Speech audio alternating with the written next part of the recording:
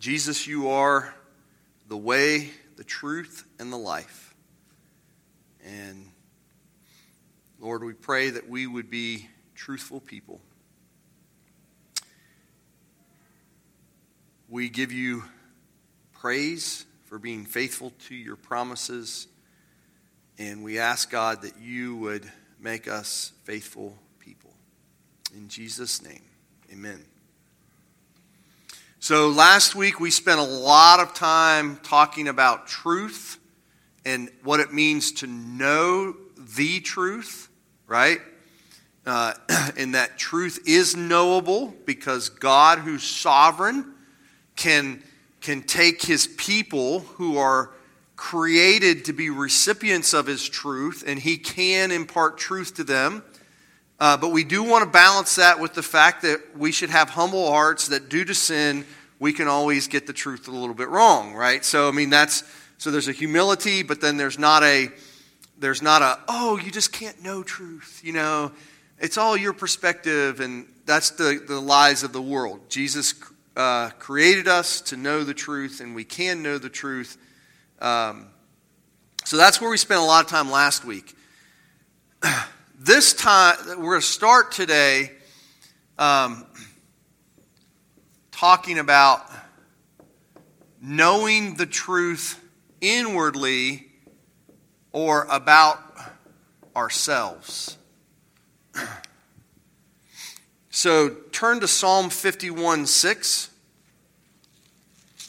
We're going to get to knowing truth about our neighbor. So this is knowing truth about God. This is knowing truth about ourselves. We'll get to the actual command, not bearing false witness about our neighbor, eventually. But Psalm 51:6, I'll just read this. Behold, you, God, delight in truth in the inward being, and you teach me wisdom in the secret heart. So obviously there, the psalmist is excited that God is teaching him truth about himself. So instead of believing a lie about himself, instead of believing lies, he's going to believe the truth about himself. And you can understand how the gospel fits into this, right? Because we don't normally see the truth. We have a tendency, due to sin, to not even be aware of our own sin. Jesus has the statement, take the log out of your own eye so that you can see the speck in your neighbor's eye, right? So here's David recognizing the depth of his sin, and he is saying, you delight in truth in the inward being. So he can be talking about you delight when we are good in the inward being, but I think it's also you delight when we even see our ugliness correctly, and you delight when we deal with our truth in that way. So turn over to Psalm 145:18, another passage on this kind of same issue. Psalm 145:18.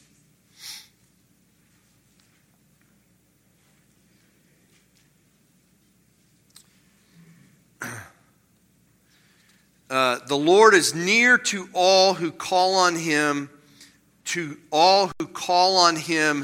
in truth.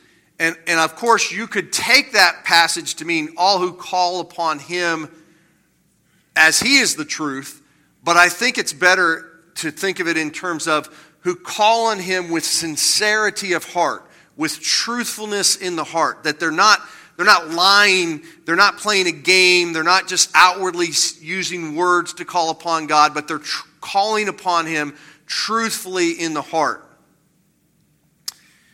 And so it's obvious that from these passages, and we could do a ton others, that God delights in people who are inwardly honest with him.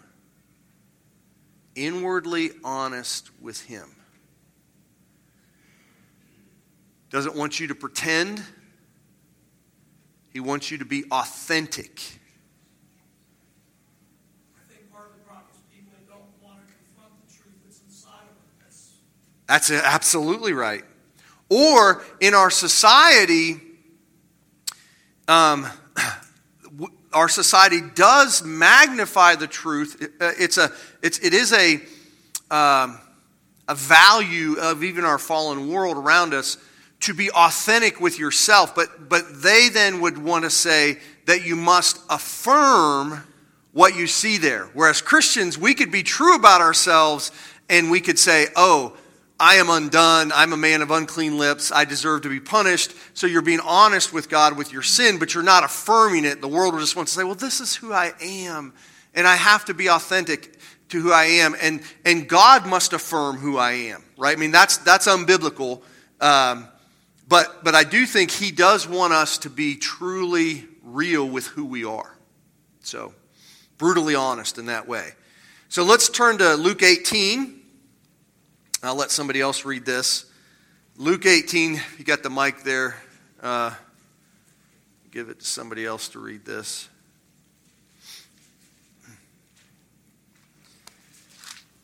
This is one of those passages that is truly at the core. So Nathan Graybill, read 10 through 14.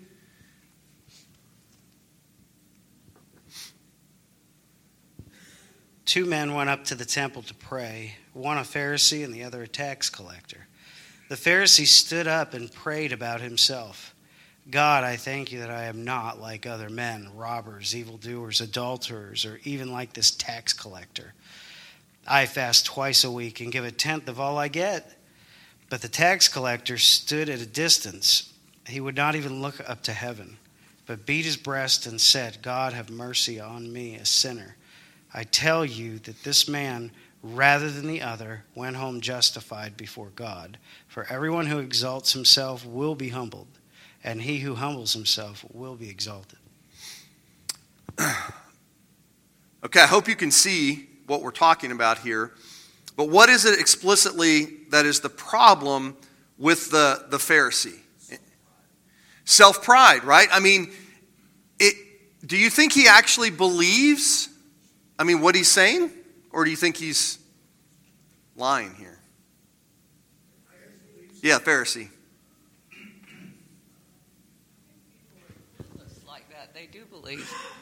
Yes.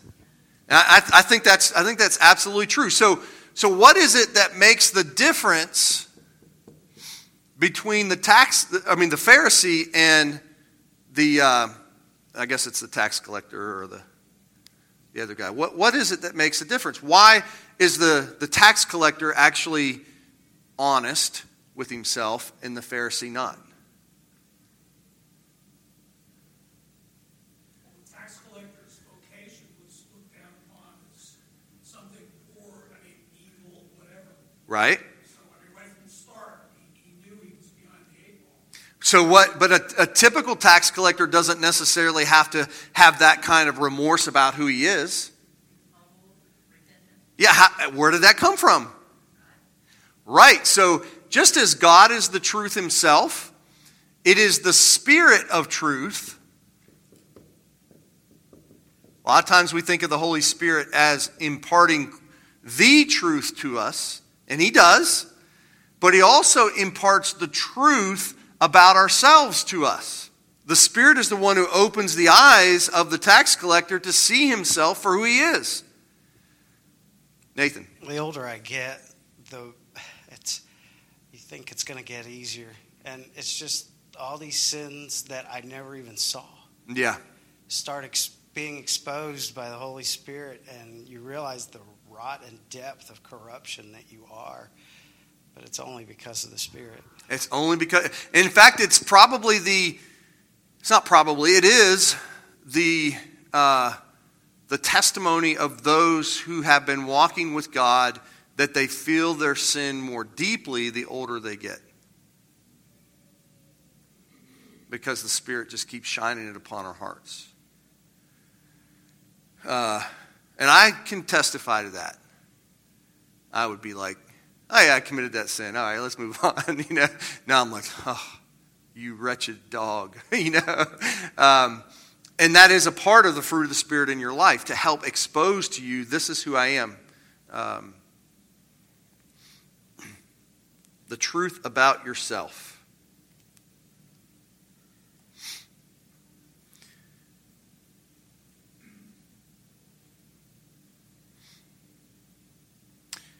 Jesus' famous statement in John 4, God is spirit, and those who worship him must worship in spirit and in truth. So, honestly and according to truth.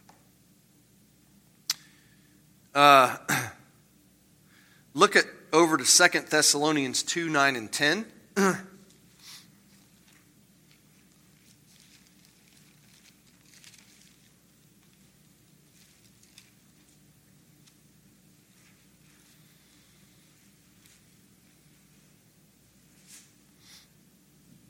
All right, Jim, go ahead. Likewise, also, that woman should adorn themselves in respect. 2 Thessalonians. I'm in Timothy. I'll read it. The coming of the lawless one is by the activity of Satan, with all power and false signs and wonders, and with all wicked deception for those who are perishing, because they refuse to love the truth and so be saved. Again, I think you got both of these, right? To love the truth is to love the truth about God, but it also is to love the truth about yourself. And Danny and I have this discussion. He's going to have a class on eschatology, and we don't differ too often, and I don't think we have major differences on this, but I think when he thinks about the judgment day, he doesn't want to think too much about all of the evil of his past being brought up. And I think that's natural, right? None of us really want that. But as I contemplate that day, I just look at it a little differently. I honestly want all of my evil brought up. I want it all out on the table. I don't want to have any pretense going into glory. I want everyone to know the good, the bad, the ugly, the stuff you probably couldn't take here, but at glory, under the blood of Christ, I just want it all straight and out. And so we have a little bit, obviously I don't want it out in the sense that it's going to condemn me and destroy me. I want it out in the blood of Christ and stuff. But this idea that Satan loves to lie. And as a Christian, I want the truth. I want the truth about Christ. I want the truth about me. I want him to be glorified and magnified. And I don't know. I remember Dr. Oliver telling me one time, he said, there are some sins in this life that only Jesus can take. We don't share them with everybody, the inner sins of the heart, the darknesses and stuff. But he knows them all, right? And on the judgment day, somehow I just think it's going to be different. Like, we're not going to be like, ooh, I can't believe, Jim. Peter, I can't believe you thought this or did this or whatever. It's just going to be all there, and we're going to enter into glory with no pretenses. It's just going to be, I just think there's such a freedom in that, such a joy in that. So, Lori? Yeah. Yes, right, yeah.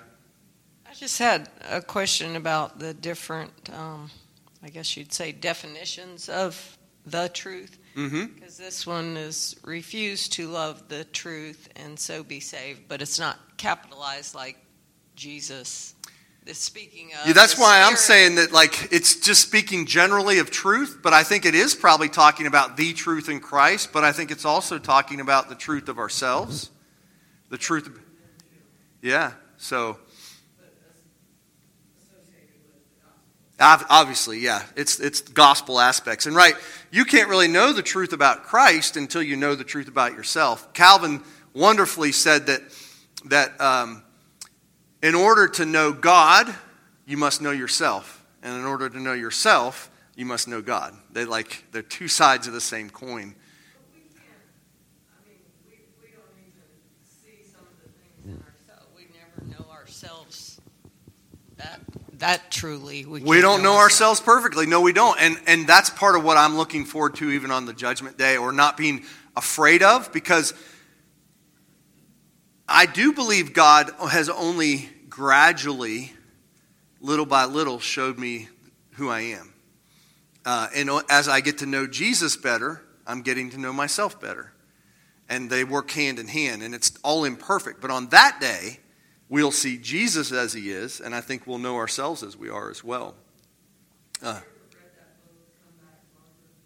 have not. Come Back, Barbara.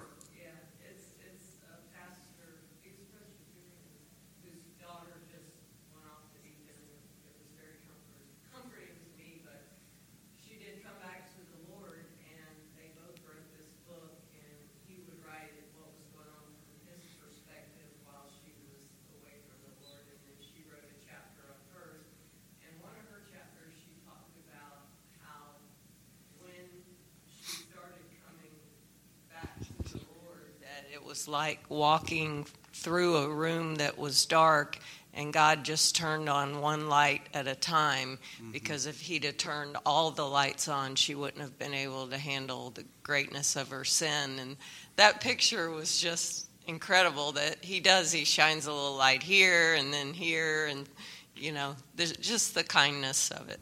Oh no, it's often been a comfort to me when I'm particularly feeling the darkness in my heart presently, to remind myself, but when Jesus saved me, he had it all in mind. He didn't go, I didn't know John was going to do this 20 years later. He had the whole gamut in mind when he brought John to himself.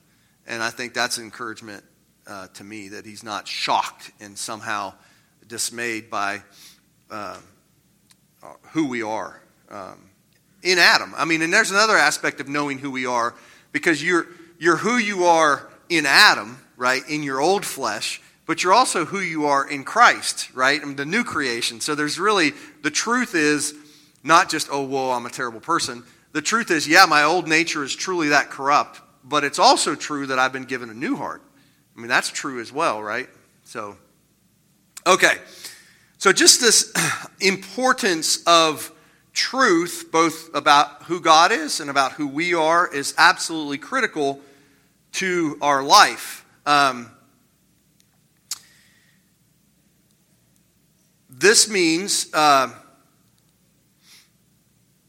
see here, how do I want to go about this?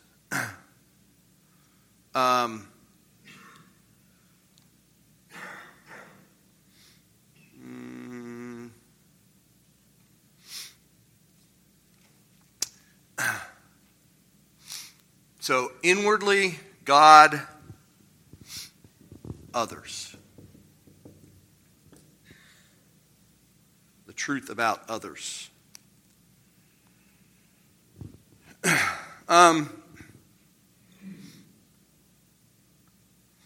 We said that the narrow version of bearing false witness, we got the narrow focus of the commandment, and then we have the broad focus of the commandment. But the narrow focus is, in a courtroom, when you're called to testify about someone else's behavior, you should not lie about that. I mean, that is what you should be absolutely truthful about that. And just like murder is the kind of the pinnacle of anger, right? So bearing false witness in a courtroom against someone else is like the height of not telling the truth. It's the worst that you could possibly do. But there's all kinds of lesser aspects as well. So this is where I think that we're talking about bearing true witness or false witness, but I think it relates to judging others, making judgments about other people. So Matthew 7, 1-5, let's look at this. Matthew 7.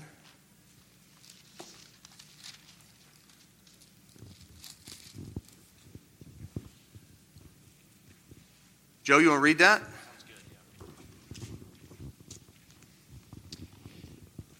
Judge not, that you be not judged. For with the judgment you pronounce, you will be judged, and with the measure you use, it will be measured to you.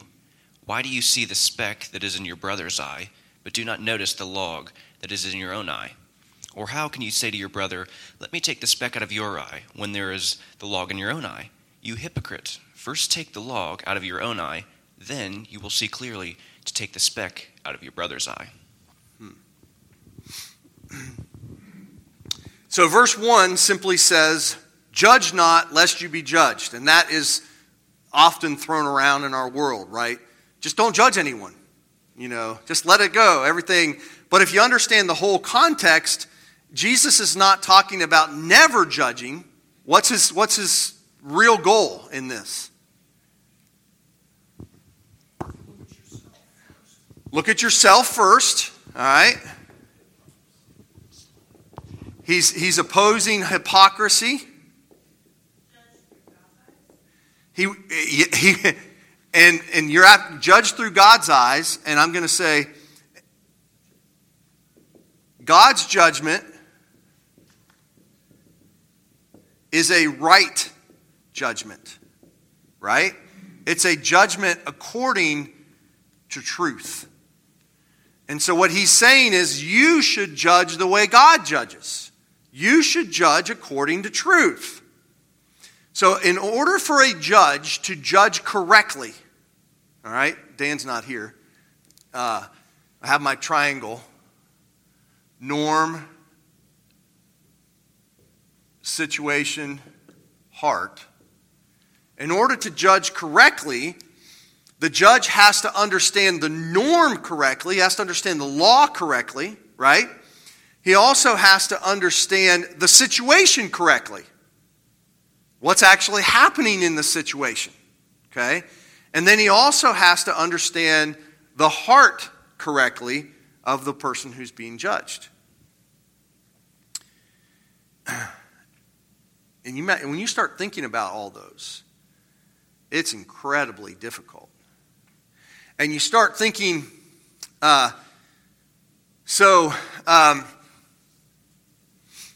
you add to this the degree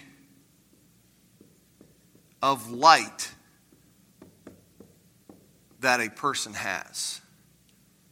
So you not only just have objective situation, objective norm, objective heart, but you also have that the amount of truth that has been given to John Avery might be more light than was given to Lee Irwin.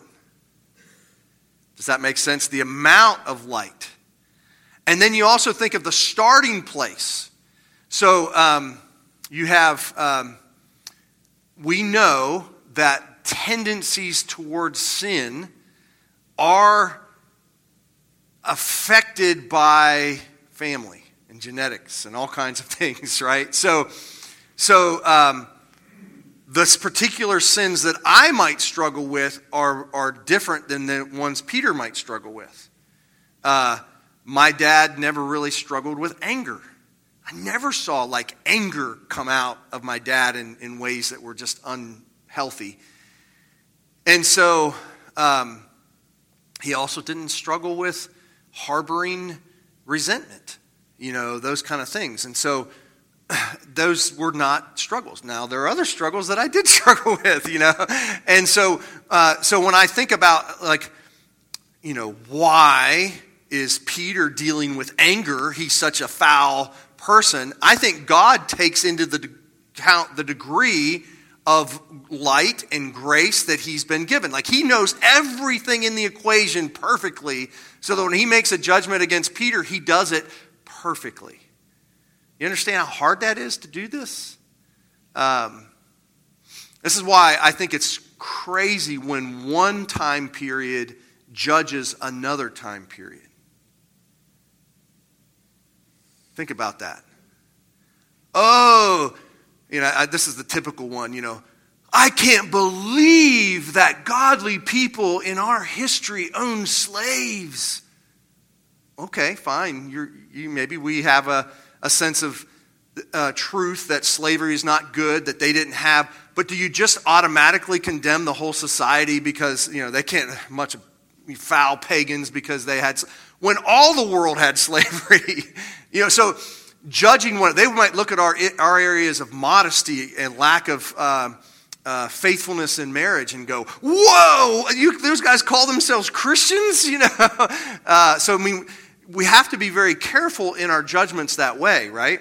So the degree of light does matter, and I believe God, when he makes a judgment, takes into account all things.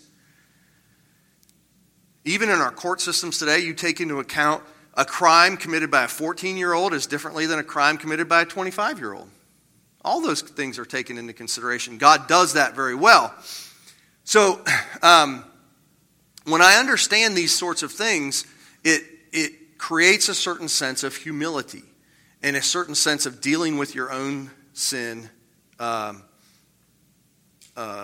first, and how hard that is to do that. Okay.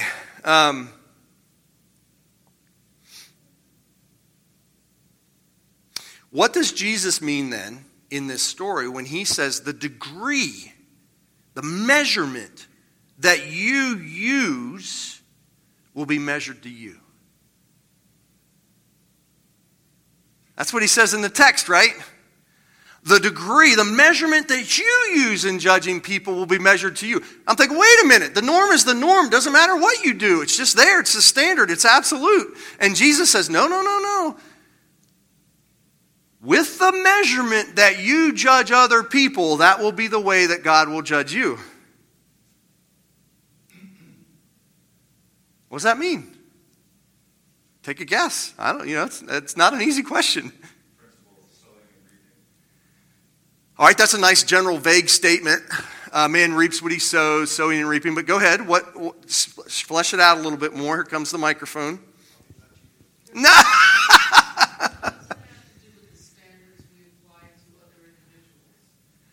Okay, so it's weird because shouldn't we all have the same standard though? It's an absolute standard, right? So, but you're right. How do we apply this? So, does it mean just be slack with other people? What does he mean when he's talking about this? Lee wants to jump in, and then Bill as well. It just brings to mind, and forgive us our debts as we forgive our debtors. Ooh, so in this judgment, does it include forgiveness? Boy, that really throws a kink into the whole idea of judging someone. Go ahead, Bill.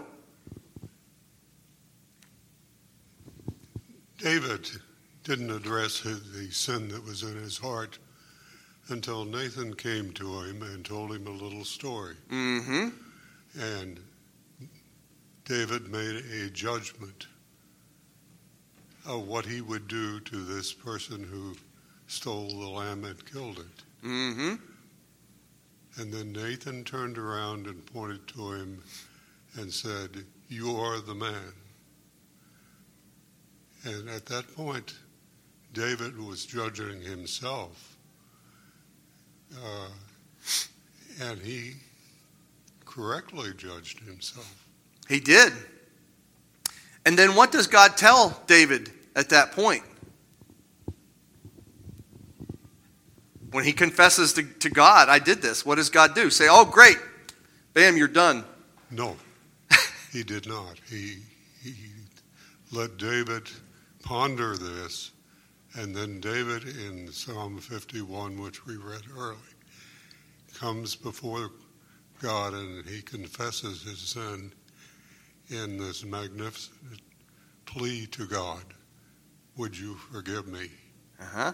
And he was forgiven, but there was a cost that was meted out to him, and that was the child that was born by Bathsheba died in the process. And there was a judgment there.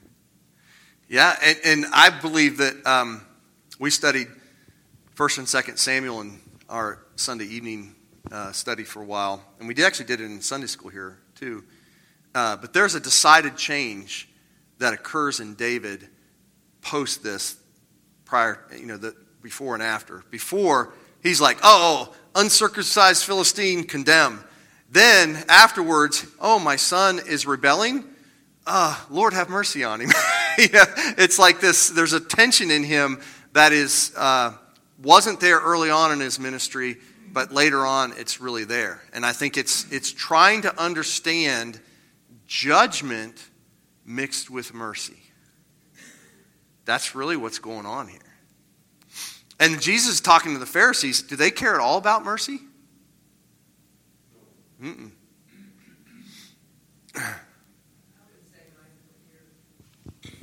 Judging someone else, hopefully, like Nathan was doing with David, that your intention is to bring them to repentance, which is always God's intention with us. So it's mercy, it's kindness, but it's for their good, not for their condemnation.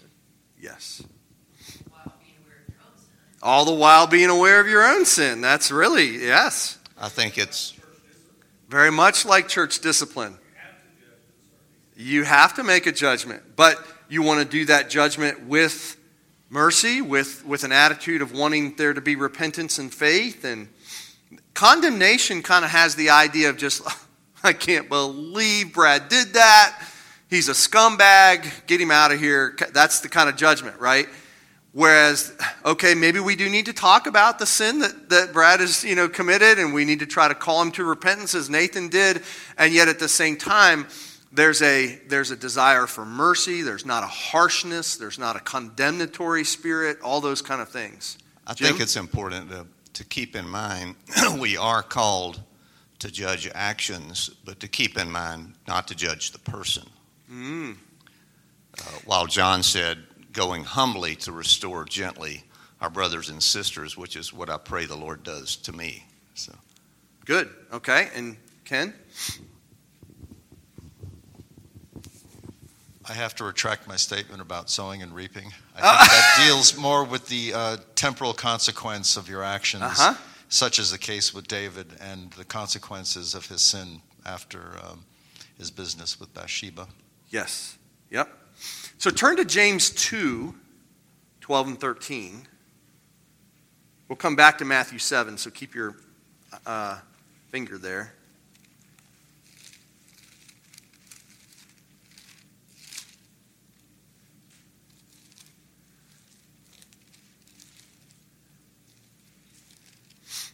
James 2, 12 and 13. Okay, looks like the mic's coming to Emmy. So speak and so do as those who will be judged by the law of liberty. For judgment is without mercy to the one who has shown no mercy. Mercy triumphs over judgment. Do you think possibly that the half-brother of Jesus has been contemplating the previous section that Jesus taught, and now he's saying, you better have a mixture of mercy when you judge somebody? Because if you have no mercy, guess what's going to happen to you? It proves you're not true, right? That's you just took it the next step, which is absolutely true. But the way James says it is just like similar to the Lord's Prayer. Forgive us our debts as we have forgiven our debtors, right? So if you have no willingness to actually mix your judgment with mercy, then you're in danger of your own salvation. Yes, Shannon.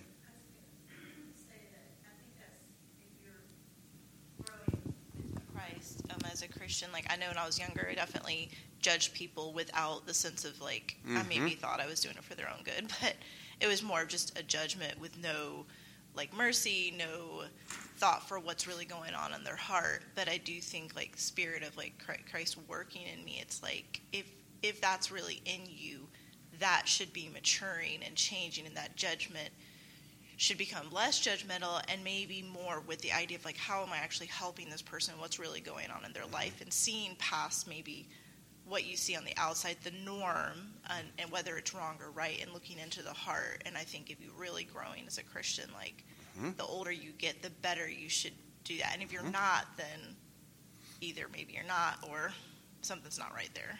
Right.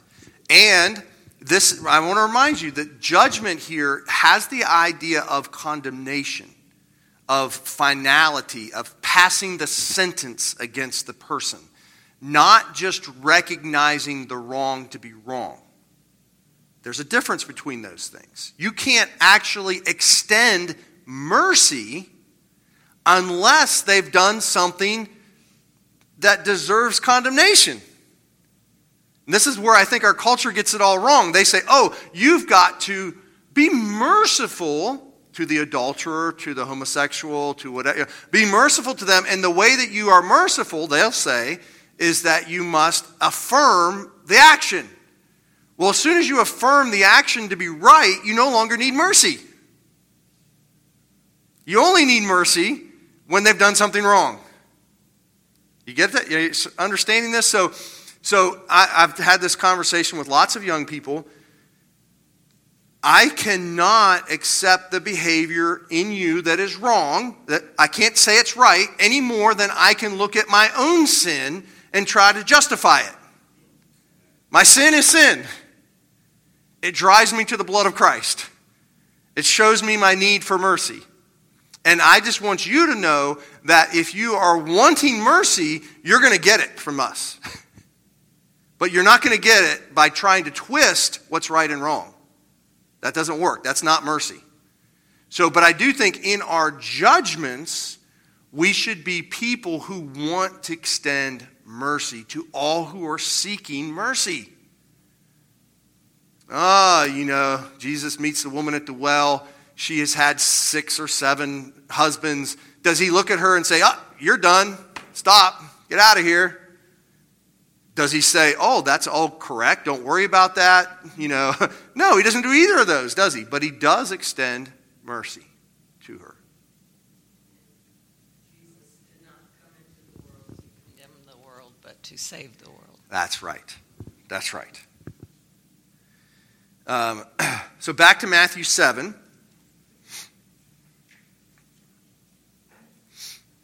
Verses 3 through 5. Why do you see the speck that is in your brother's eye, but do not notice the log that is in your own eye? How would you define the log in Jesus' statement here, in his warning? Be as specific as you can.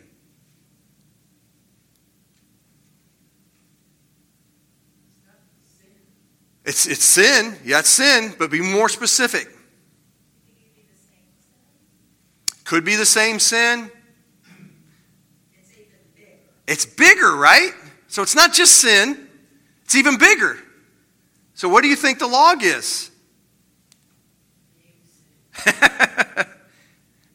Well, I mean, so... Huh?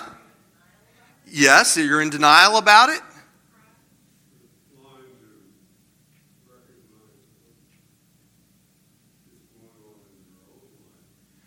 Okay, so there could be sin in your own life, okay? But do you guys remember the parable where Jesus talks about the master and this guy has one of his servants has this humongous debt, and then the master forgives the debt, right? And then the man then goes out and he has some people that owe him little debts, right? And how does he react to them? He has them thrown in prison. Then how does the master react to him then? Right, so can you think about the master, and he's watching, and he's looking at his servant that he has extended grace to, and that servant has not extended grace to others. What is the sin that makes him so angry? Lack of forgiveness, lack of mercy. So do you think in Jesus' statement that he could be saying, the log that is in your own eye is that you have no mercy whatsoever? And that sin is worse than whatever that man just did to you.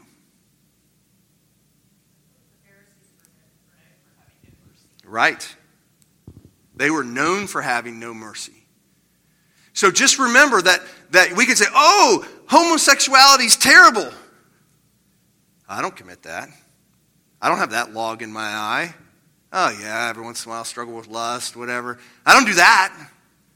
And Jesus is saying, if you don't have mercy, your log in your eye is worse than whatever sin they're dealing with.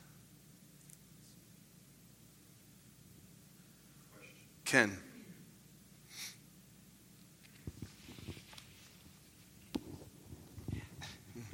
In Romans 2, I'd like to know if this also relates to it. It says, you therefore who teach others, do you not teach yourself? You who preach that a man should not steal, do you steal? Do not commit adultery, do you commit adultery? You who abhor idols, do you rob temples? And so on. Is that also related to that? Sure, and I think that's part of the, rather than the mercy side of it, I think it's just the idea that you are condemning others for sins that you also commit. I think that's true.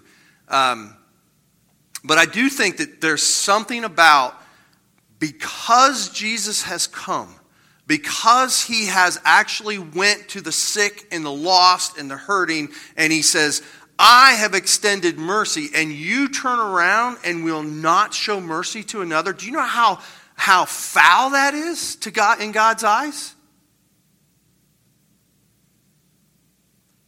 Shannon, hold on, here comes the mic. He's doing good. I always feel weird with the mic. I'm like, my voice. I was just thinking about, like, we talk, the pregnancy care center and abortion and all this stuff going on. And I sometimes think back to, like, when all this became, quote unquote, needed. People are fighting for it.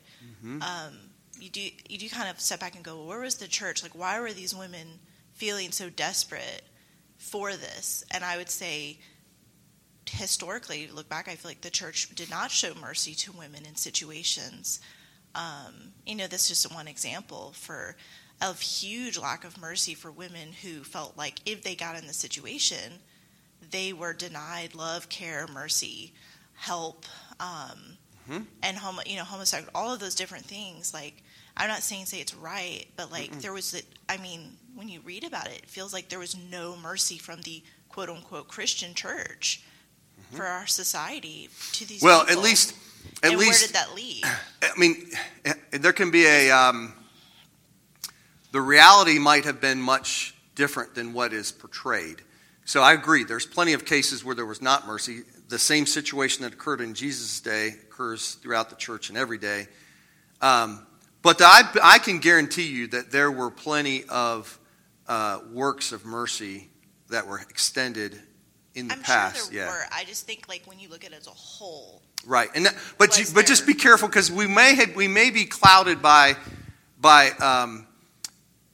selective memory. It's like the things that stick out to us are where somebody didn't show mercy, and that's what we remember. We don't remember the acts of mercy. Just like today, if you look in the media, are they reflecting upon the countless pregnancy care centers who have loved and cared for people, or do they just in the media reflect that one angry person that's trying to condemn somebody? They're going to give you a false impression of that. So just know that, I don't know, it's hard. It's just really hard to judge the truth. But I do acknowledge that if in the past there was an over tendency to judge or condemn and not so much to lift a finger to help, then that is something that the Bible condemns. It does condemn that. Yeah. It certainly does condemn that. I mean, Jesus is, when he's talking to the Pharisees, he says, you never even help them. You condemn that person, but do you do anything to help them out of that? And he's like, mad at them for this. So in the story, what is the final end result in Matthew 7? What does he want you to do at the very end in verse 5? I think this is very helpful. Oh, so self-evaluate, but what are you actually trying to do with your brother? Help him, right? Show mercy. You're trying to take the speck out. You are trying to get rid of the sin, but you're not trying to condemn the person that has the speck, right? You're trying to actually get rid of it. And we as Christians should be trying to help one another overcome sin. You know, we're not just like, oh, forget about the sin. It doesn't matter. Just go on being who you are. Jesus loves you. No, he really does want us to try to get sin out of our lives. But we should do it with an attitude of humility, one of people who have been given mercy. We should do it with precision and trying to deal with the sin and not crush the person in the process. There's all kinds of things that you're trying to do as you're trying to deal with sin. And you will, I can't say that I do this all the time, but there have been times where this has occurred where I can kind of the ideal is that the person will then begin to focus on their sin, dealing with it honestly, and they will not think that I'm standing over them like a judge up in a chair, looking down on them from a position of superiority to condemn them. They will feel like I am there with them. I've got my own sin. I'm working with God. We're striving to try to walk with God, and we're trying to help each other to love and good deeds. All right, back in the back to describe the compassion of a parent in raising their children. Yes. I mean, that's the kind of, it would seem to me, that's the kind of... That's the approach that you should have. As a parent, because of your love for your child, you never just judge them. You're trying to help them become who they're supposed to be. That's an excellent example. Other arms went up. Kate. I was kind of late, but when I walked in, the first thing I heard was that there was a focus on truth. And in judgment, we must remember that we don't have anybody else's truth. And not even about ourselves. And it just came into my mind when I was teaching and there was a dispute between a couple of first graders or second graders. I would say, okay, you two sit down and decide what really happened. And when you both come to me with the same story, we'll talk about it. And that usually helped calm things down. And I think in myself, I have to remember not to jump to conclusions about a person just because of what I see or hear, but remember that I just don't know their truth. So. It certainly makes you more willing to listen to their whole story before you jump to a quick judgment. At the same time, again, our commitment to truth will not keep us to just say, okay, that's okay for you, but it's different for me. No, there is an objective standard. There is truth. We're all trying to get to that, and to have our lives conformed to the image of Jesus Christ. I mean, that's where we're heading. But we shouldn't give the impression that we have arrived. And one of the priorities that I, in my own thinking about our church, is I do think the culture has increasingly abandoned its Christianity. So I think if this is who we are, the culture is moving further and further away. So what that means is that when God chooses to bring someone to himself to save them, they are not going to be here, they're going to be here. Does that make sense? So if they come into our church and we look at them like, you're there?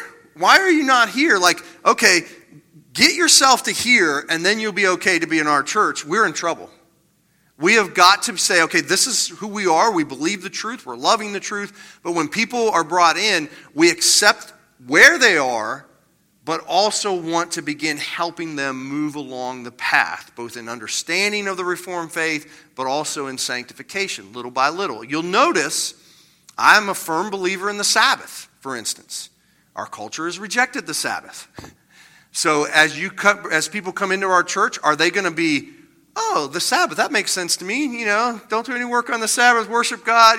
No. So if you hear from the pulpit, I am not belittling people for their use of the Sabbath.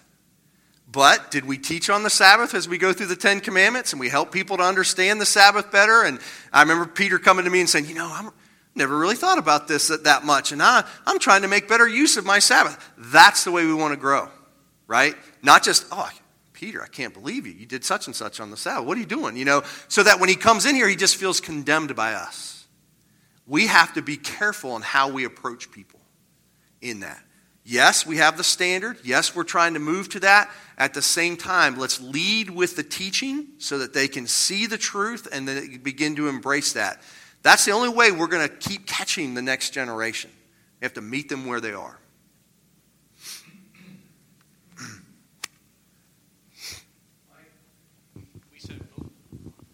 We so desperately want to be an authority. I think that's the biggest idol we have in our culture is authority or lack thereof. Mm-hmm. We want to be that. And so even as Christians, we have been given the truth, and we so quickly want to be that authority in someone else's life saying, well, this is the truth. You need to obey it. Rather than trusting that the Lord, being the author of the truth, will work that in others and being patient to allow that to happen instead of us being the agent for which that happens, right? We're so desperate to want that. And sometimes it's hard just to let the Lord work.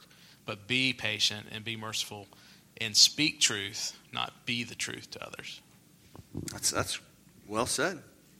Yes, Christian? I think the truth is critical. And, at least in my generation, there's a lot of feelings involved.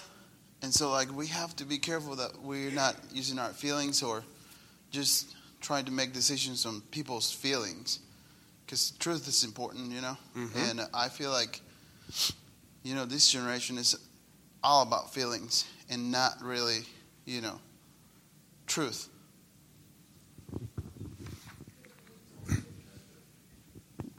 Yes, and Clark, go ahead.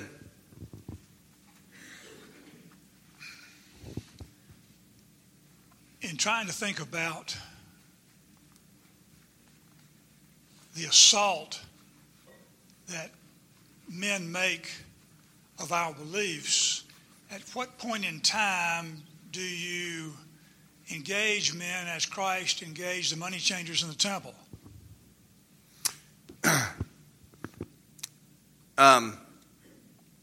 First off, I'll explain my testimony. Having most of you know, having gotten my girlfriend pregnant in high school, I encouraged her to have an abortion. That's murder. That's the truth. That's murder. I remember my friend Steve.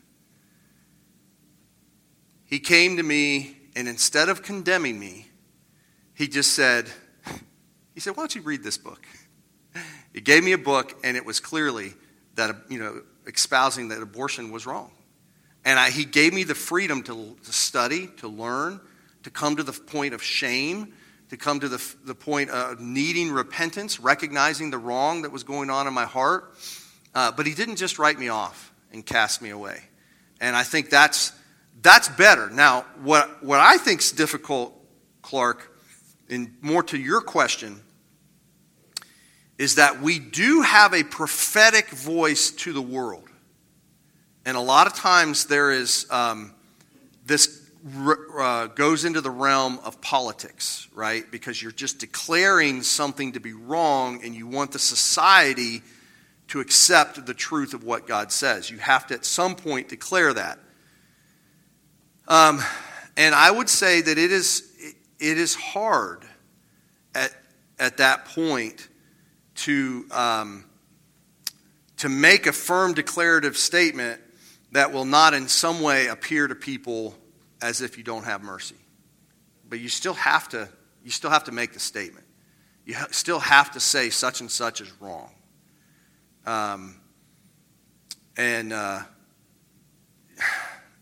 You have to let the chips fall. So when we did our social justice class and it was online, there were people that looked at our church because we had a strong stand as not being compassionate. Well, I think it's our duty then as a church to extend personally, individually, compassion. You still have to make the standard. You still have to stand true on what's right and wrong.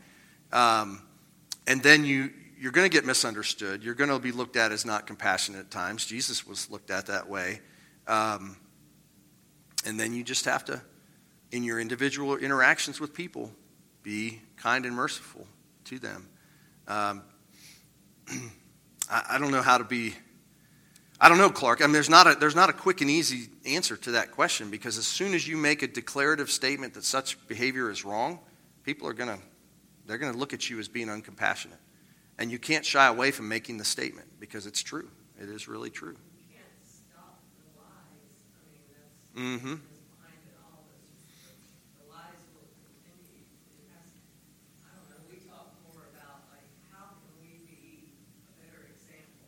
So, remaining. Yeah. How can we be a better example? I think we are much more powerful just in the way we live our lives sometimes than in the things that we say to people that offend them.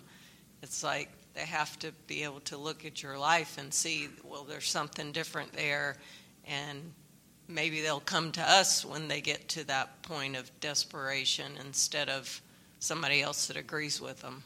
I don't know. It's just a thought. I can. My mind's thinking of examples, but I just don't want to expose other people's privacy in those. Because when you extend mercy and when you help people, you are being careful with them.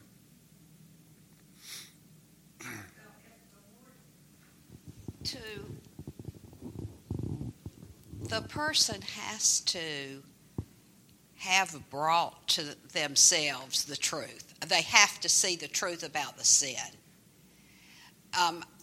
The mercy that is shown, if it's perceived as acceptance of the sin, Mm-hmm. without their conviction of the sin, Mm-hmm. then it's not meaningful. What- It's affirming their sin. That's right. So And- God has to bring to them that it is sin and be convicted of that. I can't tell you how often I've told this to young people that are trying to stand on the truth and trying to learn how to love people. I just say, look, it's not mercy unless a wrong has been committed. So if you eliminate the wrong, there's no need for mercy. So you have to acknowledge the wrong, call to repentance, and you can extend mercy. So, all right. But when someone's at that point, they're going to go to the person who has shown them love rather than condemnation. Mm-hmm. Okay, so you guys get this. This is a tension. It's a very difficult thing in Scripture, but God strictly tells us as His people, you better, in the judgments that you make, have them mixed with mercy. If you get that, if you just get that, you'll be in good stance. And God He emphatically cares about this. Another passage you could look to is Luke 7, deals with a similar thing. When the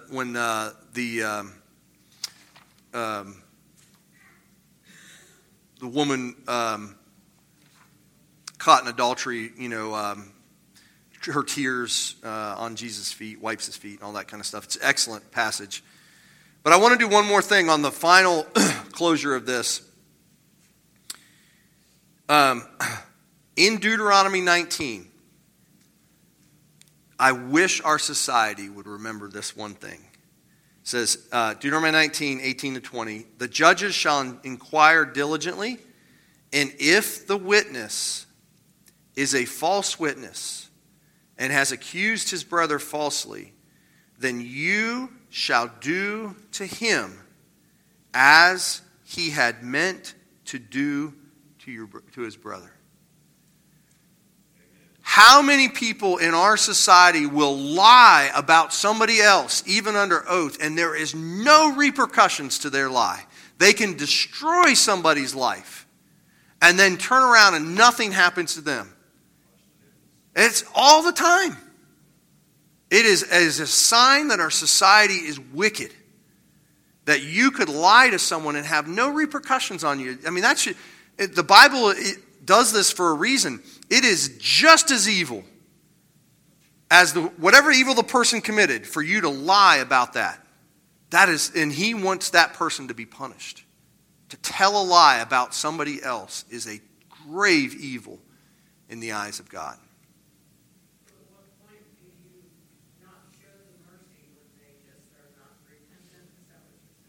No, I'm talking about like you're in a courtroom or you're slandering someone or you're telling lies about somebody else. The Bible sees, I think they're specifically in this Deuteronomy 19 talking about the command. If you tell a lie under oath, the very penalty that other person would have gotten, you should get. That's serious. That person committed murder. I saw them commit that murder. No, you just lied. Well, you should be put to death. You see how, that's the seriousness of this. So what that tells me is to tell, just as it's wrong to tell a lie about God, just as it's wrong to tell a lie about yourself, when you tell a lie about somebody else, that is a grave evil. Terrible evil. And it I think as a society, we have kind of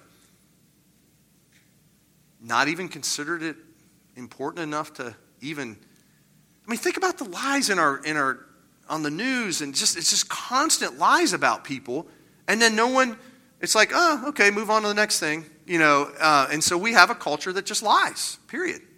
You're going to say something? Well, I just think that racism seems to be a real popular topic these days, and Jussie Smollett comes to mind whenever you just said what you said. I think that he intended to victimize himself at the expense of pretty much all people that don't look like him. Yep. And I just think that he deserves more punishment than a guy, but that's just one example. No, that is a very specific example of this. Yes.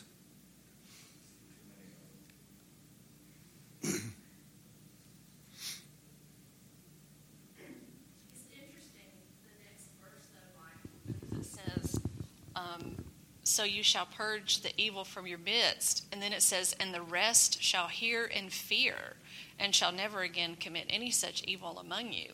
If there were those consequences put down, it would stop the prevalence of the lies. Mm-hmm. No, I have that in my notes. We have made the bed that we're living in right now over many years of not caring about the truth. This goes back to parenting. As parents, you should desperately care that your kids tell you the truth and that they never lie to you about their siblings. That's a grave evil. All right. We will deal with one little issue next week, and that is those difficult situations when somebody does lie, whether that's right or wrong, like Rahab, the midwives, Corrie ten Boom. But we'll get into the 10th commandment next week too. So, Father, thank you so much for extending to us mercy. Lord, may we uphold your law. May we not reduce the standard. And yet, Lord, may we mix our evaluations of people, our judgments of people, may we mix that with mercy, because you have given us mercy. And I know that it's difficult, it's challenging, but help us to do that very thing. In Jesus' name, amen.